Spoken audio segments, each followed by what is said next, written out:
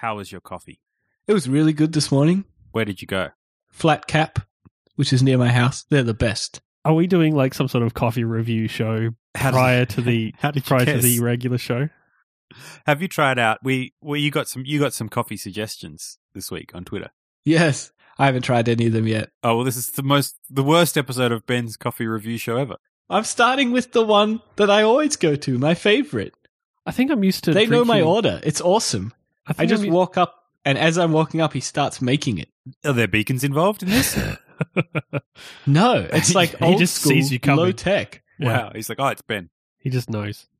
I think I'm used to drinking a double shot because this feels very mild to me. Yeah. Is it mild to you? Oh, yeah. Double shot is standard over here. Right. It's all right. It goes down smooth.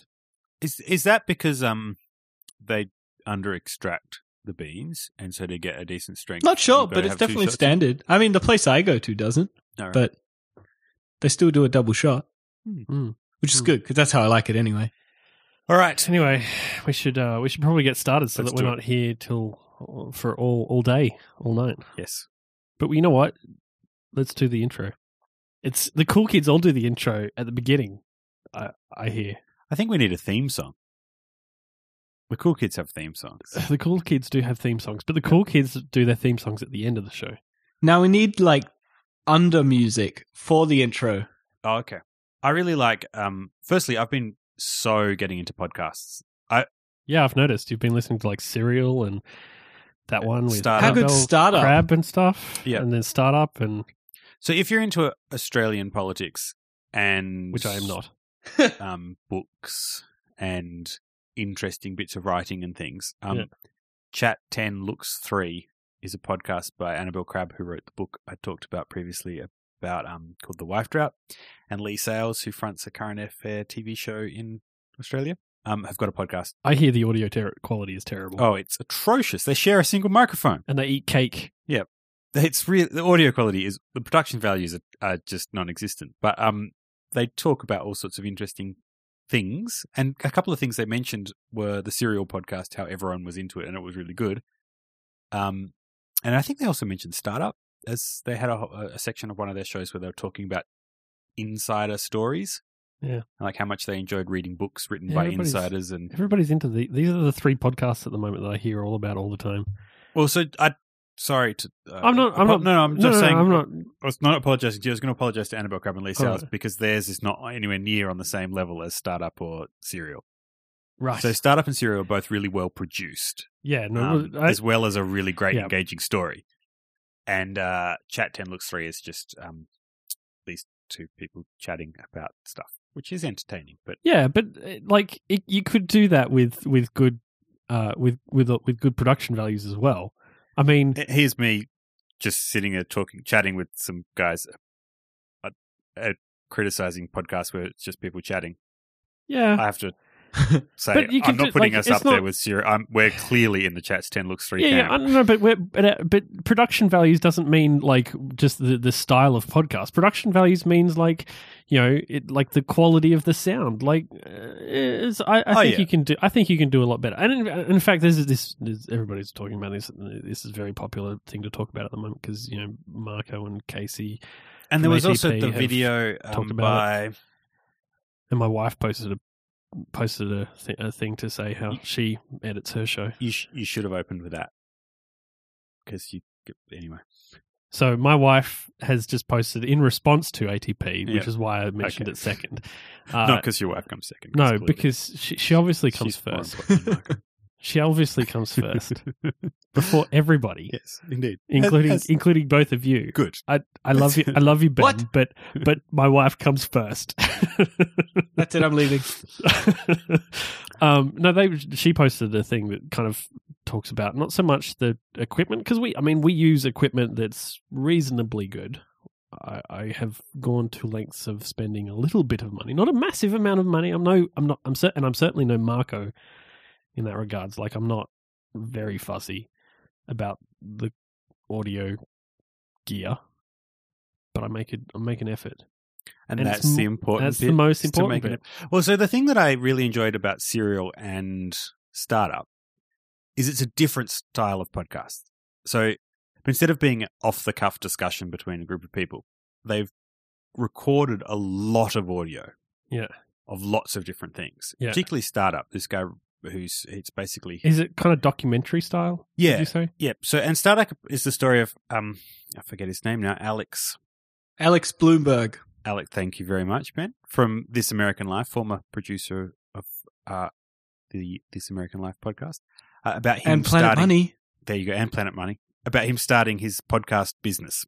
And he records everything, absolutely everything. The episode, I don't know if you've got here yet, Ben, but the episode that made I'm up to date. I was laughing out loud and also grimacing was one where he found a business partner and broaches the topic of equity, who's going to own how much of the company.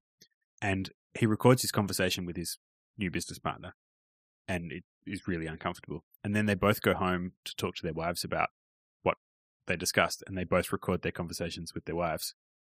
And then they come back the next day and talk again and record that.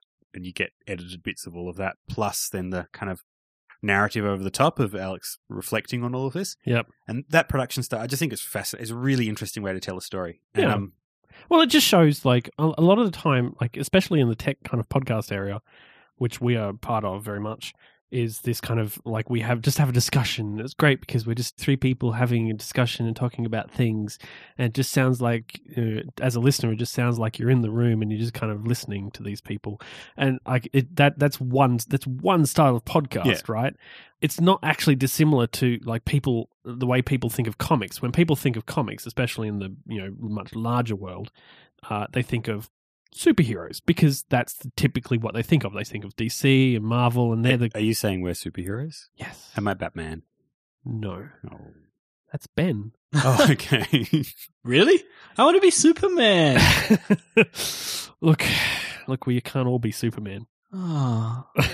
But I think I get your point. There are other genres of but there comics. are other genres of comics, and there are other genres of podcasts. Yeah. And I think like we as in the tech industry, like there's a lot of podcasts that are that kind of style because it's really easy to produce. Yeah. Like it's really easy. Yeah. And that's, I think, to be fair, I'm pretty lazy, and I can't fathom doing the amount of work that would go into one of these other shows where there's so much the thing more. Is, I wouldn't have time to do it. Like it would be nearly a full-time job to just record a podcast. Right, and that's for Alex Bloomberg is, right? He's full-time. Right, exactly. He's That's what starting he's a podcast trying to do. It's starting up the company that he's actually recording the podcast about and through. Yeah. Anyway, we should get onto the actual show. How did we get onto all of this? Yeah, we should get onto the actual show. So, hi, you are listening to Mobile Couch, and this is a show where we have off-the-cuff discussions about mobile development. That is, development for mobile devices as opposed to any other kind that you can possibly think of, but also possibly including those. This show is hosted by Jake McMullen. Hello. And Ben Trengrove. Hello. And myself, Jelly, a.k.a. Daniel Farrelly. And this show is supported by you guys. Thank you very much. I cannot believe that people... Firstly, I cannot believe that people listen to us just talk about stuff.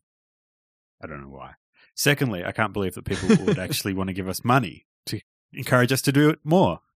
Strange. But thank you. Thank you. And this is episode number 46. We're getting up there. It just keeps growing. We're getting old. It's true. I am anyway. I don't know that you were ever young. I Jake. was once upon a time. Once upon a time? In my youth. Yeah, back in the day. Yep. So we should start with follow-up. And I'm very excited about this follow-up. Yes. So last week we were talking, we had kind of a side conversation about paging scroll views. So I've run into a problem time and time again of needing to create a scroll view or collection view where paging is enabled so you can swipe one page at a time. Right. But where you can see hints of the previous and next page. And the basis of this problem is that the distance that the scroll view scrolls when you do one sort of page worth is always equal to the width of the view itself. Or the height, depending on which direction it's going. Which direction you go. Mm-hmm. Which means that you can't, like, in order to get it to scroll properly so that you see peaks of the previous and next page, you'd want it to scroll less than the width of the full visible Right. view. And we had a discussion about this at Canberra Cocoa Heads, which is the most happening Cocoa Heads in the world. All, what was it? 4 people at the 5? No, 4. Something like that. It was definitely 4. We fit around a table for 4. And there was a bet. Yes.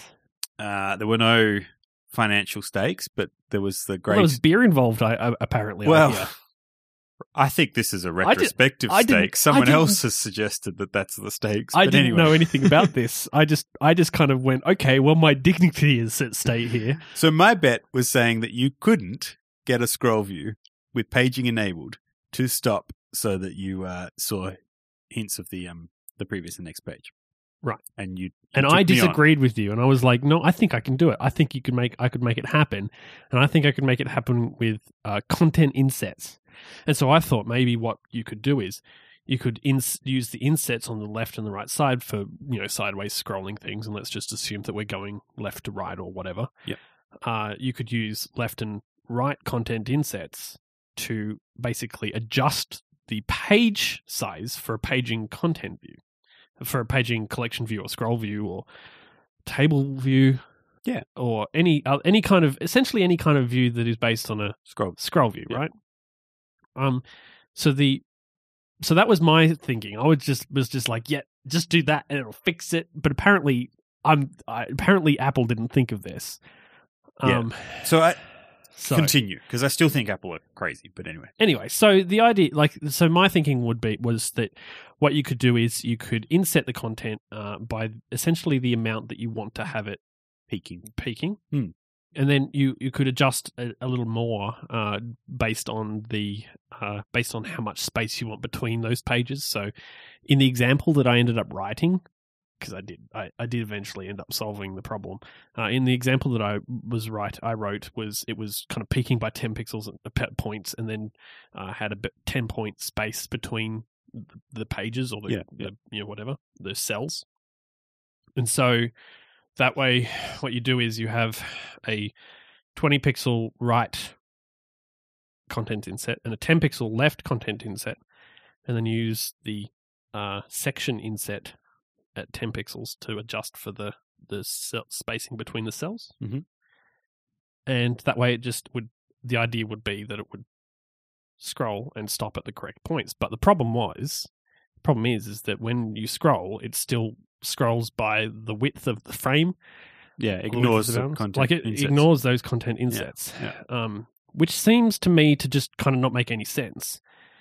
Mm. And so the solution to this problem, so I set up the way that I went about this problem was I set it up the way that I wanted it to work. Yep. By setting up the content insets, and you can see all of this on there's a project that I've set up on GitHub for those who haven't seen it. You can find the link for that in the show notes, mobilecouch.co/46. Basically, all I did then was rewrite the paging of the paging code. So instead of checking the paging box in storyboard or flipping the boolean in code, I basically wrote my own version of that paging code, which pretty much works identically to the way that the built-in one does, except rather than stopping at a distance that's equal to the width right. of the except it actually takes into account the content insets, which is cool. So I'm going to be really annoying. Yep. I reckon technically my bet was that you couldn't do it with paging enabled, as in with the box ticked or the boolean flipped. And I think I'm right. You can't. Because in fact, the problem is that as soon as you flip that boolean, the code that I wrote to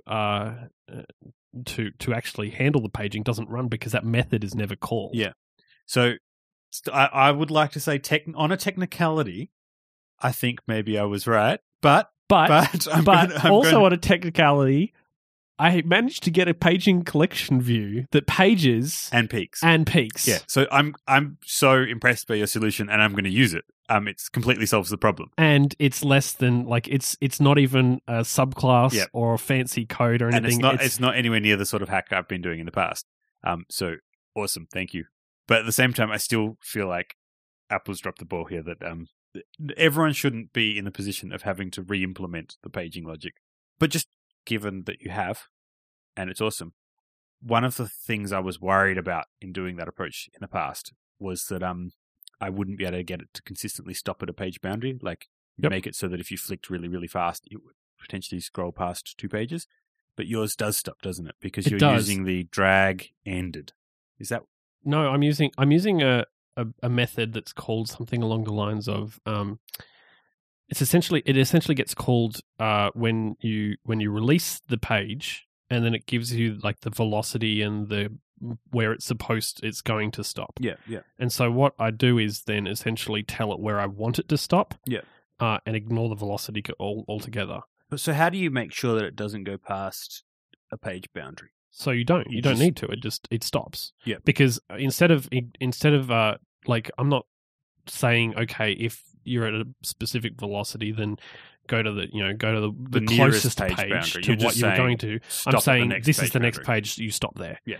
The Doesn't matter how fast you're going. The only downside that I've found to my scrolling code, and I don't know if it's a problem with Apple's scrolling code, is that if you have a collection view that doesn't have enough cells to completely fill all of the pages, right? So your last page is not a full page. It's not a full page. It's like a third of 2/3 of a page, right? Yeah. And you can actually test this by adjusting the amount of cells that are created with the project that I've put in the show notes. If you get to the end and then scroll back and try to scroll back and far enough, but kind of peek into the next page, into the third from last page, you will end up on the third from last page instead of the second page. So you can scroll for that first time. You can scroll 2 pages at once, but that's the only time that I can see the problem.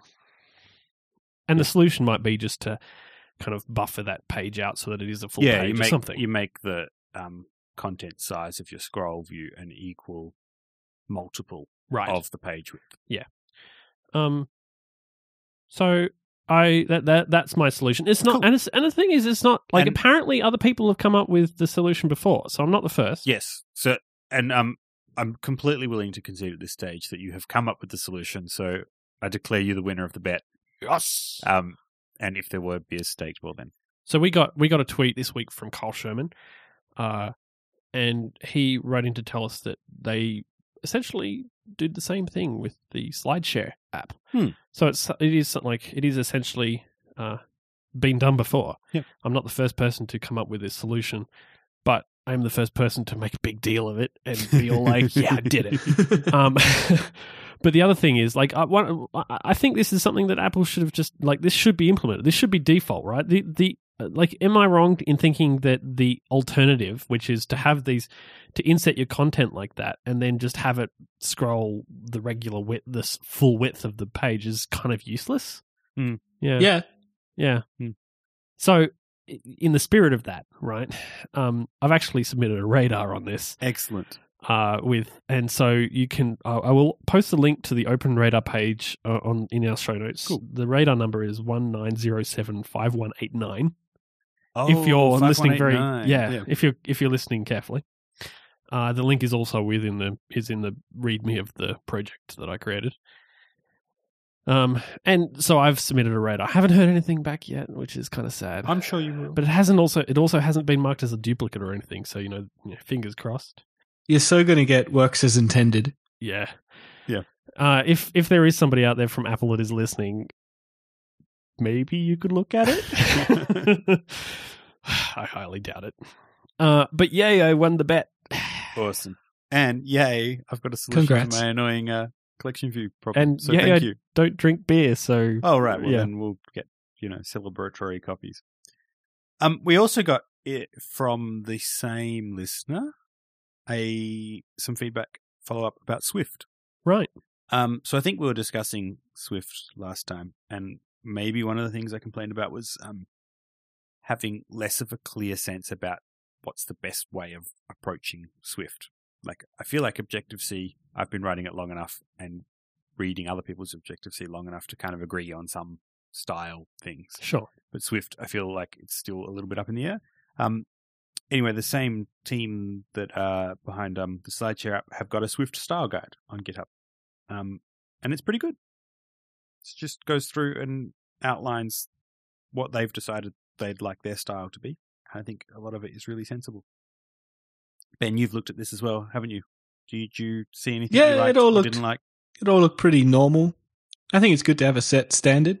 I didn't see anything that jumped out at me as, well, that's crazy. So one of the things that I'm finding weird about Swift is how much flexibility there is in its syntax. So there's so much stuff that you can specify, but you don't need to. yeah, like semicolons. They should just be no semicolons. Like you just need to make a call. Right. And I think we could safely say good Swift style at this point is no semicolons. Because why would you Agreed. put them in if you don't need to? But what about things like when there's type inference, right? So it's possible Yeah. that you can declare a type and just assign a value to it and not specify the type. Sorry, declare a variable, assign a value and not specify the type and let the compiler infer the type from what you've assigned it.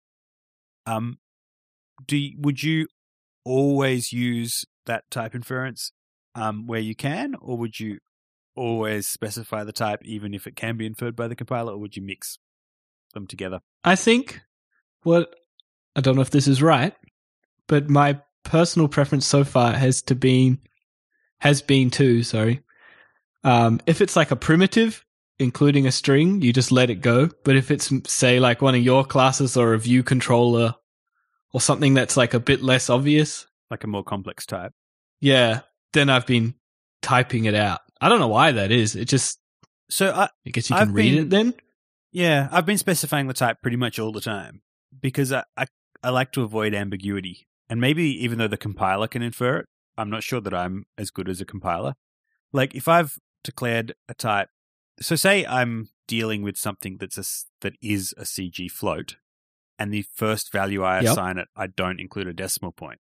I find it confusing if I haven't labeled the variable as being a CG float, if that makes sense. Like I think the compiler can actually go past your first assignment and see that you're passing the variable to a function that expects a CG float. And so it types it correctly.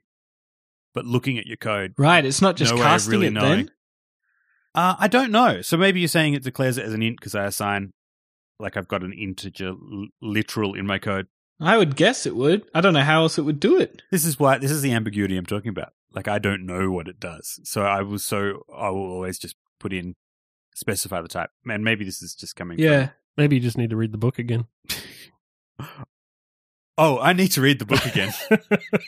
I found out this fortnight using Swift that there's a lot about it that I didn't quite get, or I misunderstood, or I've just assumed wrong. So I'm sure for half the people listening, and probably both of you too, you're going to laugh at me. But I got into a real mix this week dealing with arrays in Swift. I had an array. It had some stuff in it. I wrote a function that added some stuff to it. And then later on in my code, I did something with the array. And I was confusing myself because the code, so create an array with some things in it, later on add some things to it, later on still access the things. When I was accessing the things, the stuff that I'd added at part 2 just weren't there. And I'm like stepping through the code and I'm seeing them being added. I'm like, okay, things get added to the array. Array is growing in size. The new elements are in the array. Fantastic. Jump to the point where I'm accessing the things from the array and hit the breakpoint. The things are no longer in the array. Like, what is going on? Was it in another function or something? It was in the same function.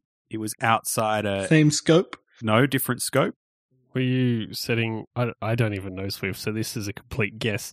Was it like an immutable variable, and so it was making a copy of the array at some point? You're right. It was making a copy of the array. It's got nothing to do with the mutability of it. Arrays in Swift are value types. Whenever you do variable equals array in Swift, you don't get a reference to the array. You get a copy of the array. Huh. So what I had done, the array was a property of my class. So I could do self.myArray. Yep. And somewhere in my code, I just assigned it to a variable with a different name because I kind of do that from time to time because I don't want to have to type the dot all the time. And I'm like dealing with it. You know, it's kind of a shorthand. Just let me refer to this array as the array in this bit. So by going var the array equals self.array, and then later on going the array.append and adding some stuff to it, I was appending stuff to a new array, a copy of my original array. Right, so it just copies it. So you would, if you wanted to put it back into the array, you'd have to reassign it to...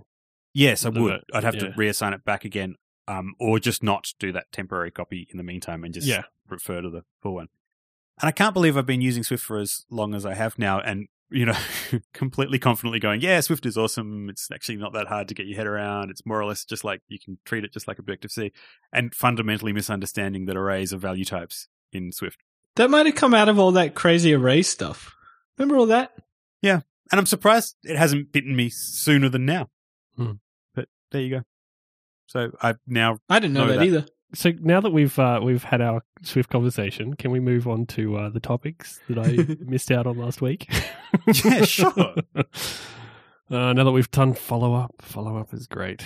So we have a couple of topics that we can talk about, but I think there is a topic that we just need to kind of get out because we missed out on talking about it on an episode that was released after WatchKit was released. And so we have not discussed the release of WatchKit. And that's pretty exciting. And that is both exciting and also it's terrible that we didn't manage to get to it. Except that it's obviously not exciting for any of us to have actually downloaded the new Watch SDK and started doing stuff with it. Well, I downloaded it at work and I downloaded the sample project that they have. What's it called? Like Lister or something? Anyway. There's a sample project that you can download that has a watch app that you can run. You're supposed to, and I tried to run it, and I was at work at the time, so I wasn't going to sit there and just kind of spend hours on it. And I tried to run it, and it crashed. Oh no! So it had errors, and so I was just like, yeah, I'm not going to deal with this right now. And then I never went back. I haven't even downloaded Story of my life. So. The very little that I've looked at it, and I mean, I've listened to a few other people's podcasts about it, and I think maybe we should link to, for instance, David Smith's stuff on it because he's taken very keen interest in it. Yep. If you remember, allow me to take you on a nostalgic journey back a handful of episodes back to when we were discussing what we thought WatchKit might look like. And I believe it was I that mentioned that WatchKit apps or watch apps might be kind of just extensions of like an iOS app, and so you would implement them much the same way. Kind of correct? Yeah, pretty close. Especially in this first pass, because apparently there's talk that they're going to be opening it up else in the future, but opening up in the future. But like at the moment, it's pretty much an extension. Yeah. In fact, so watching the video, it looks like it is an iOS 8 extension, right? And it executes on your phone, right? So you essentially have an extension that runs all of the code for the actual watch app, air quotes around that watch quote app, unquote. And essentially, the only code that runs on the watch itself is like a UI thing. Yeah. So it's. I don't know if this was made clear anywhere, but it seems to me that the app running on the watch, like your app doesn't run on the watch at all. You don't get your own process. Right. But there is a process on the watch that can load storyboards. Yep. And perhaps it's a single process that loads storyboards, multiple different storyboards provided by different WatchKit extension bundles. Yep. And that your code runs on your phone as your WatchKit extension and interacts with the storyboard. And so then anything that kind of gets any sort of computation that needs to happen, let's say you need to load a map, right? If you want to load a map, what ends up happening is that the user interacts with the watch in such a way that it calls up the map view, and then the phone renders a map with the number of pins that you can drop on it and all that sort of stuff. It renders that map as an image, and then just forwards that image through to the watch, and the watch just displays a static image of the map. Yeah. And I guess maybe the pins might be animated in some way, like to give it that feeling of like this is actually a live thing. You know how like your current location will kind of flash with the rings? But in any case, like the watch, the actual interface that you're interacting with on the watch is essentially static. Like it's not. Yeah. Like it's actually kind of genius. Really, It seems like they've done a lot to make it so that the watch is doing as little as possible. right. Which means that hopefully this means that that regardless of whatever what may come, like regardless of whatever apps that you're running, quote on your watch, they're not really kind of affecting your battery life all that much, which is kind of interesting. So the difference between having 2 or 3 apps, air quotes, on your watch and having 10 or 20 apps, air quotes, on your watch shouldn't be a major difference in battery life because it probably won't, because they're not executing on your watch, right? At least at this stage, we're probably likely to see that something where they execute on your watch at some stage. It makes me wonder, when you say what we're likely to see something where they execute on your watch at some stage, how long is the first generation hardware going to last for? I don't know. Like, is it going to be a matter of whatever you get early next year, 6 months later, there's a new hardware out that's got greater capabilities? I don't know that they're going to do a 6-month cycle on the watch. But it sounds like that's about the sort of time frame extreme. people are discussing for the apps that execute on the watch. And so is it that maybe the first gen hardware will be capable of it once they've got the software right? But maybe what's going to happen isn't so much that they run the apps that run on your watch. Maybe it's some other form of app. Like apps are still going to be tied to your phone. Yeah, like it's like they're going to be tied to your phone in some way. Like they'll be bundled with the phone, unless they're going to create a watch app store. So there are first party apps on the watch that can work without a phone present. Right. Yeah, because you'd want to be able to make an app that didn't need your phone. Like a lot of third-party people would want that. Yeah. Well, so we clearly don't have that yet, and the question is, will we get that? Maybe. But maybe what happens is that you're able to pass.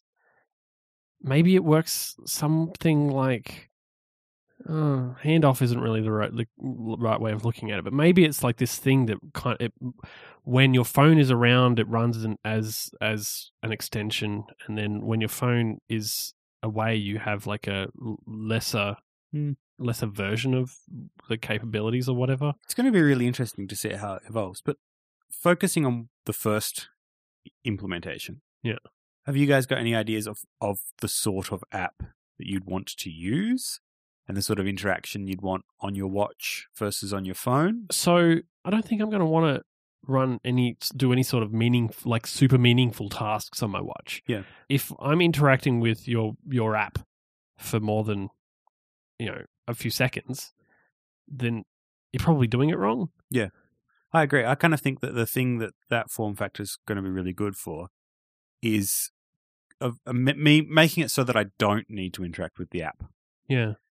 So at the moment, if there's an app that I use where I say, for example, I've just woken up and I want to know what the weather's going to be today. Do I need to wear long sleeves or short sleeves? You could take an umbrella. You could have a pocket weather glance. Right. So I could just look at my watch and know that without having to unlock my phone, find an icon, launch the icon, wait for it to refresh from the network, and then see the details. Likewise, the sort of apps that people have been doing on phones where you can like control like the Internet of Things style stuff. You can control your connected light bulbs from your phone. I can never imagine that being useful because it seems so much work to like wake up my phone, find the app that lets me control the thing. Like even the Apple TV, I mean, this was discussed on the most recent talk show. The remote app on the phone is such a pain to control the Apple TV because like if I want to pause a show that I'm watching, it takes me 30 seconds to hit pause using the remote app on my phone. Potentially, I wonder if the watch is going to be able to take better advantage of the context of the things that it's near. So it knows you're watching the TV, essentially. Yeah, and it knows you're in your home where there are connected light bulbs that you can control, or it knows that you've, so that it can surface the basically an interactive notification or a kind of. You're thinking like some sort of beacon type thing, aren't Not you? necessarily beacon, but yeah, like well, using the same sort of technology, like it knows roughly where you are, and so it can give you context, or it can give other things context. Yeah. And in fact, going back to interactive notifications, I think I remember from Apple's WWDC session about interactive notifications, they showed things like I don't know, like an eBay. I don't know if it was actually eBay, but it was an auction app where you've got an item you're bidding on, and the interactive notification pops up saying auction's about to close. Do you want to up your bid? And so rather than having to launch the app to take that action in the actual notification itself, you can say yes, bid more, no. And I kind of think I haven't actually seen many apps start to take advantage of those interactive notifications. I've seen very little. But it strikes me that when the watch comes out, that's going to be a huge win. If there's any thing that you can draw my attention to it and allow me to immediately make a decision by just one tap, then I think that'll be a great use. But I can't actually really think of that many things in my life where that's true, right? Where there's things that I can respond to without having to then go fire up my email client and read the full email or fire it, whatever it is. I'm just looking forward to, I think it's just best as a remote display, like you were saying. Like say you're walking down the street using your GPS on your phone to navigate, not having to pull out your phone every 2 seconds to see, am I still walking the right way? You can just sort of look at your watch. It'll tap you on the wrist when you need to turn. Yeah. Apparently. Yeah, that's great. And the weather's great. Is the weather great or is it raining again? It's not raining, but it is cloudy. Anyway. I think that we might see, like, it might surprise us, the sort of things that come out. And I think this is the sort of thing where the fact that they've opened it up means that there's a lot more potential. Because if you look at the ecosystem for the phone and the iPad, right, the size of that and the capabilities that has is so much larger than Apple could ever have made by themselves. Oh yeah. And not only because they don't have the resources to actually, create the required apps and, put effort into them, but also because of the sort of thing where we've talked about before, like they might have the idea, but their implementation is not going to be the same as the implementation that you make. And I think the way that the iOS SDK has evolved and the features of iOS has responded to the sorts of apps people were making. Like Apple kind of, I think the pattern has been have quite a limited set of functionality. I mean, like the first phone didn't have copy and paste. Yeah. Didn't have background modes at all.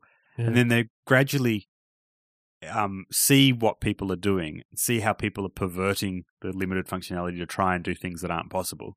And then go, okay, well, if we introduce this feature like, I don't know, the background push notifications that allow apps to wake up for a little minute to then contact their servers and get the latest data. Things like that, they realized that there are features that they could add that lots of people would then take advantage of. And they may not have actually thought to add those features until people had started to try and do things that would benefit from them. Right. And I think this is the sort of thing where, like, we were talking about this the other day, where, like, even the background app, like the background notifications, the quiet notifications that wake the app up are being used and kind of maybe abused and maybe kind of misused in ways that Apple never would have thought of, but actually provide functionality that Apple never would have considered that was something that people would use it for. Yep. I think that there's lots of situations of that where people find a way to get a feature in their app to work. Yeah. Perhaps not using the feature in the API as intended.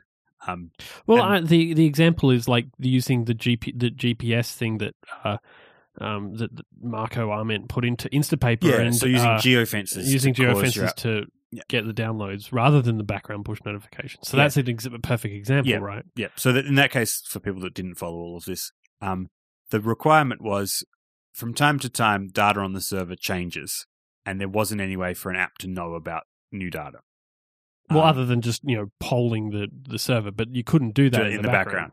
So the workaround that people came up with was geofences were introduced, which meant that apps could register certain locations, and when you cross the boundary from outside a geofence to inside it, the app would be launched in the background for a while. And I don't think Apple introduced that intending it to be a way that apps could get new data from the server. I think Right, they I very introduced much it for doubt it. location-based apps. Yeah. But people realized, hey, I could set up a geofence around my house, and when I get home, my app will launch in the background. It will be on a Wi-Fi network, and I can download, the latest data so that it's ready to go when I next launch the app. And then a few releases later, Apple brings in push notification designed specifically for that. That when the server knows that there's new content for a particular user, you can send a push to that user. Yeah, I think this is the sort of thing, and I think kind of bringing it back to the watch, and maybe we don't need to talk much more about WatchKit itself other than that. Bringing it back to the watch, like I think like the way that people use the limited functionality of what is it? We've got like these kind of app extension type interfaces where it's just a UI, remote app or remote UI or whatever. And then glances, which are the basically single view details about what's going on in the app that's on your phone, and then the interactive notifications. The way that people use those and the way that people misuse those is going to inform what Apple does with WatchKit later on in the year. Yeah, or next year. I reckon they've probably already started what they're going to do. Well, yeah, that's what I meant. No, I mean, sorry. I know you meant next year. I mean, like a year even Right. down the track. So like, I reckon. it's what they do in the future, Yeah. I guess, then is going to be informed by what people actually do with WatchKit, and I think that's really kind of exciting because I think like a lot of the things that they release at that point, they never would have thought of that back when they first started because it was not an implementation that they saw that they knew about. It's kind of cool, I think, that in a way, even though we kind of a lot of the time Apple is kind of viewed as a closed system and closed, they're closed off and we never know what's going on in there and they never really seem to listen. They kind of are. And that's the thing. They are, like regardless of how much, and they actually are paying attention, and that's why we get these new features. And I think that's really cool. And I think that I'm kind of excited about WatchKit, even if in this first instance it's probably not going to be particularly useful or great. I mean, I think that people will surprise us.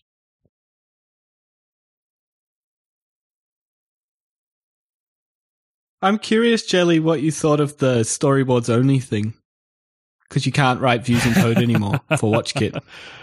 Yeah, so you can't write using code, but that's part of the reason for that is that it's essentially being built and run by the by the watch, right? So you can't inject your own code. I mean, I'm okay with that. I'm perfectly fine. I mean, it's limited anyway. You're not going to be able to do much more than what you're going to be able to do in storyboards anyway. And my problem with storyboards, for the most part, has always been like the fact that you get to a point in a customized app where everything is just white boxes. So my problem has always been that you end up with just these screens which are just white boxes everywhere. Maybe the occasional image, but that doesn't mean that it doesn't mean that they're not useful completely. It just means that I prefer to do it a particular way. But then, even then, like they've brought in these new features where you can use what is it, IB Designables? Yeah, IB Designable and IB Inspectable, and they're awesome. So I have to say thanks to Jane for drawing our attention to them when she was on the show, because I went and used one the other day, and it is incredible. It is the future. It is so. I'm so excited about this. So basically, once you've implemented IB Designable and IB Inspectable, literally all you have to do is annotate your class with IB Designable. Annotate a variable or a property with IB Inspectable, and Interface Builder, your storyboard editor, will then provide you with, in the pane where you set all of your properties of the view, will provide you with a way of setting the variables you've set are inspectable. Right. So if you have a Boolean, it'll give you a checkbox. Yeah. So the one I did was I did a gradient view, right? So I wanted a UI view using a CA gradient layer to display a gradient in its background. And I wanted you to be able to pick the start color and the end color for the gradient. So I exposed two properties, one for start color, one for end color. And I got color pickers, and I could pick them, and then it would update live in the storyboard editor. It would show me the gradient that I'd applied, and I could go, no, that color's not quite right, change it there. No, it's still not quite right, change it there. So something that if I had been doing it in code, And I was actually implementing a design that I'd been given. And for whatever reason, I couldn't get the color to look quite right. The designer had done a gradient in Photoshop using particular color values. I had a PNG of it. I was using the digital color meter to try and sample the colors to figure out what they were. And then I'd used hard-coded values in my code and run it, and it would look kind of murky and not quite right. So I could, once I had it as using IB designable and inspectable, I could actually just pick a color, see it in real time, go, no, that's not quite right, pick one with a higher saturation. Yeah, that looks better.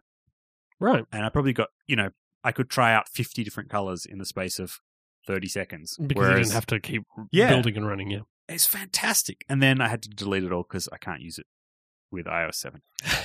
The only problem I found with it was now when you open your storyboard, it rebuilds your project, which it has to do to know how to run that view that it's trying to display. And I ended up turning it off for a view I had because I didn't think I was getting really any benefit.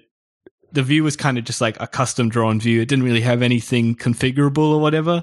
And having Xcode rebuild my project every time I was opening the storyboard was just slowing me down. So I ended up turning it off. Right. But apart from that, it was really good. And it was so easy. I literally wrote IB designable at the top of a class. And I was in Objective-C as well, so it works in Objective-C too. Yeah. And it just worked. It was magic. Was your class in a framework or in your main bundle? It was in my main bundle. So I read some documentation that was suggesting that it had to be in a framework to work. And that's clearly not the case because I did the same. My designable class was in my main bundle. But I think it's faster if it's in a framework because it doesn't. Yeah, that's probably because it doesn't have to keep rebuilding it. Yeah, it just builds your framework, and if you haven't touched your framework, it's already built and up to date. Yeah, that makes sense. I think the idea behind these IB designables are that you basically create a library of things that you use over and over again. Yeah, as opposed to making every UI class that you essentially write something that you can preview in your in interface builder. And I don't know. I would hope that there gets to be a set of these resources that are available either from Apple or from like a third, like open source. Because just things like all of the stuff that you can edit on a CA layer, like corner radius, the shadow properties, like you can't edit any of them in the storyboard editor at the moment.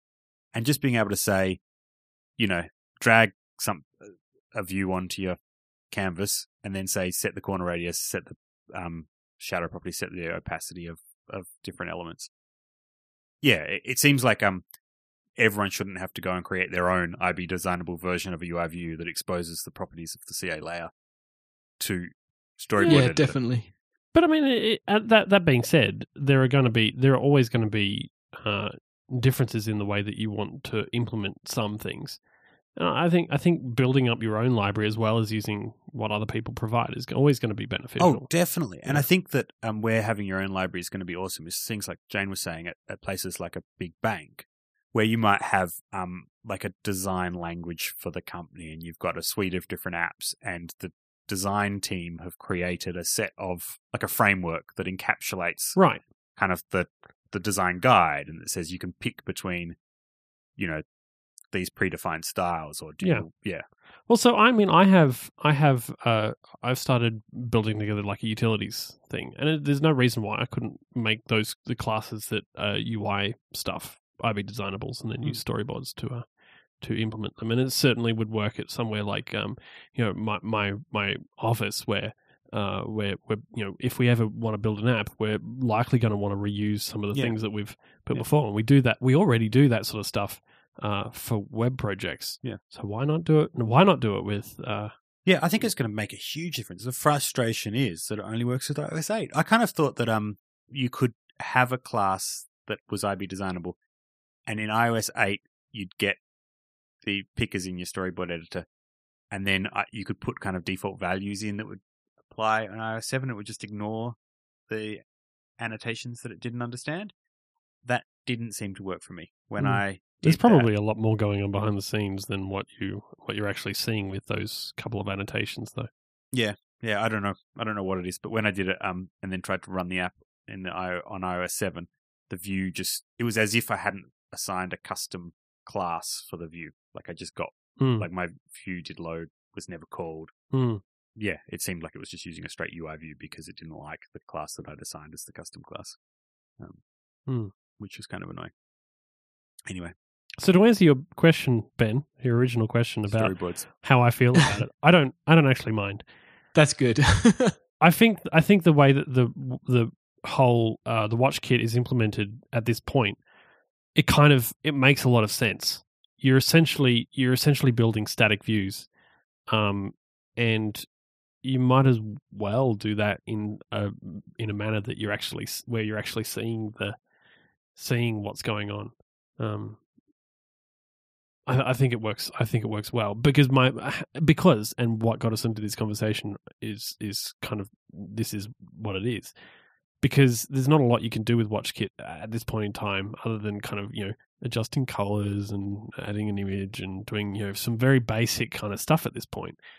All of that can be done with storyboards. It can look right in your storyboard. You're not going to end up with a view that is just full of white boxes, because you don't have custom, UI views or anything like that at this point. In fact, you can't even use UI views in WatchKit. They don't exist. There's a whole set of other classes that are involved. So I'm perfectly fine with it, and it receives the jelly stamp of approval. I just thought it was interesting that everyone was saying, "Oh, WatchKit's going to be Swift only," and it turned out, of course, it wasn't. But the thing that did come out of it was storyboards only. And no one predicted that. I didn't read that anywhere. No, I don't think anybody predicted that. I mean, it's certainly not a surprise given the way that they decided to go with it. It totally UI. makes sense. It makes it makes a massive amount of sense. And if it means that, I think maybe it gives us a little bit of a peek into the future of what we can expect with where Apple wants to go with other apps. Like what happens when storyboards get so good that we can just use them? Does that mean that the code that runs our apps can be a lot more kind of succinct and compile, and run faster and do all that sort of stuff? Like, is that where they're going with this? And I think maybe this is kind of a peek into that. Yeah, I pretty much put my entire apps together these days just by downloading CocoaPods and then making a storyboard. I don't write code anymore. If you would like to read about any of the things that we've mentioned today, there will be show notes. They will be online on a web page, linked from a web page anyway. They'll probably be on a web page, but not one per web page, multiple web pages. And those web pages will be linked from mobilecouch.co/46. It's purple. You can also send us a message, send us an email. You can email hello@mobilecouch.co, or you can jump on the website again. That's mobilecouch.co/contact, and you can send us an email, tell us what you think about Apple Watch, WatchKit. Tell us if you're going to buy framework, whether or not you're going to buy one, whether or not you heard the thunderstorm that was going on outside. Whatever. Anyway, send us an email. Do it now. You can also contact us individually. Jake is on Twitter. That's J McMullen. That's JMACMULLIN. Ben is Ben Trengrove. That's BENTRENGROVE. And I am Jelly Bean Soup. Thank you, everybody, for listening. It was amazing. We're so excited about the future of the podcast, especially now with our wonderful patrons. We look forward to speaking to you again in 2 weeks' time for the next episode. 47? I think that's what comes after 46. Yeah. It'll be good. We shall see you then. Bye. Bye. I'm going to write a WatchKit app to read the show notes. Brilliant. Are you going to say bye, Ben? No. Oh. Okay, bye.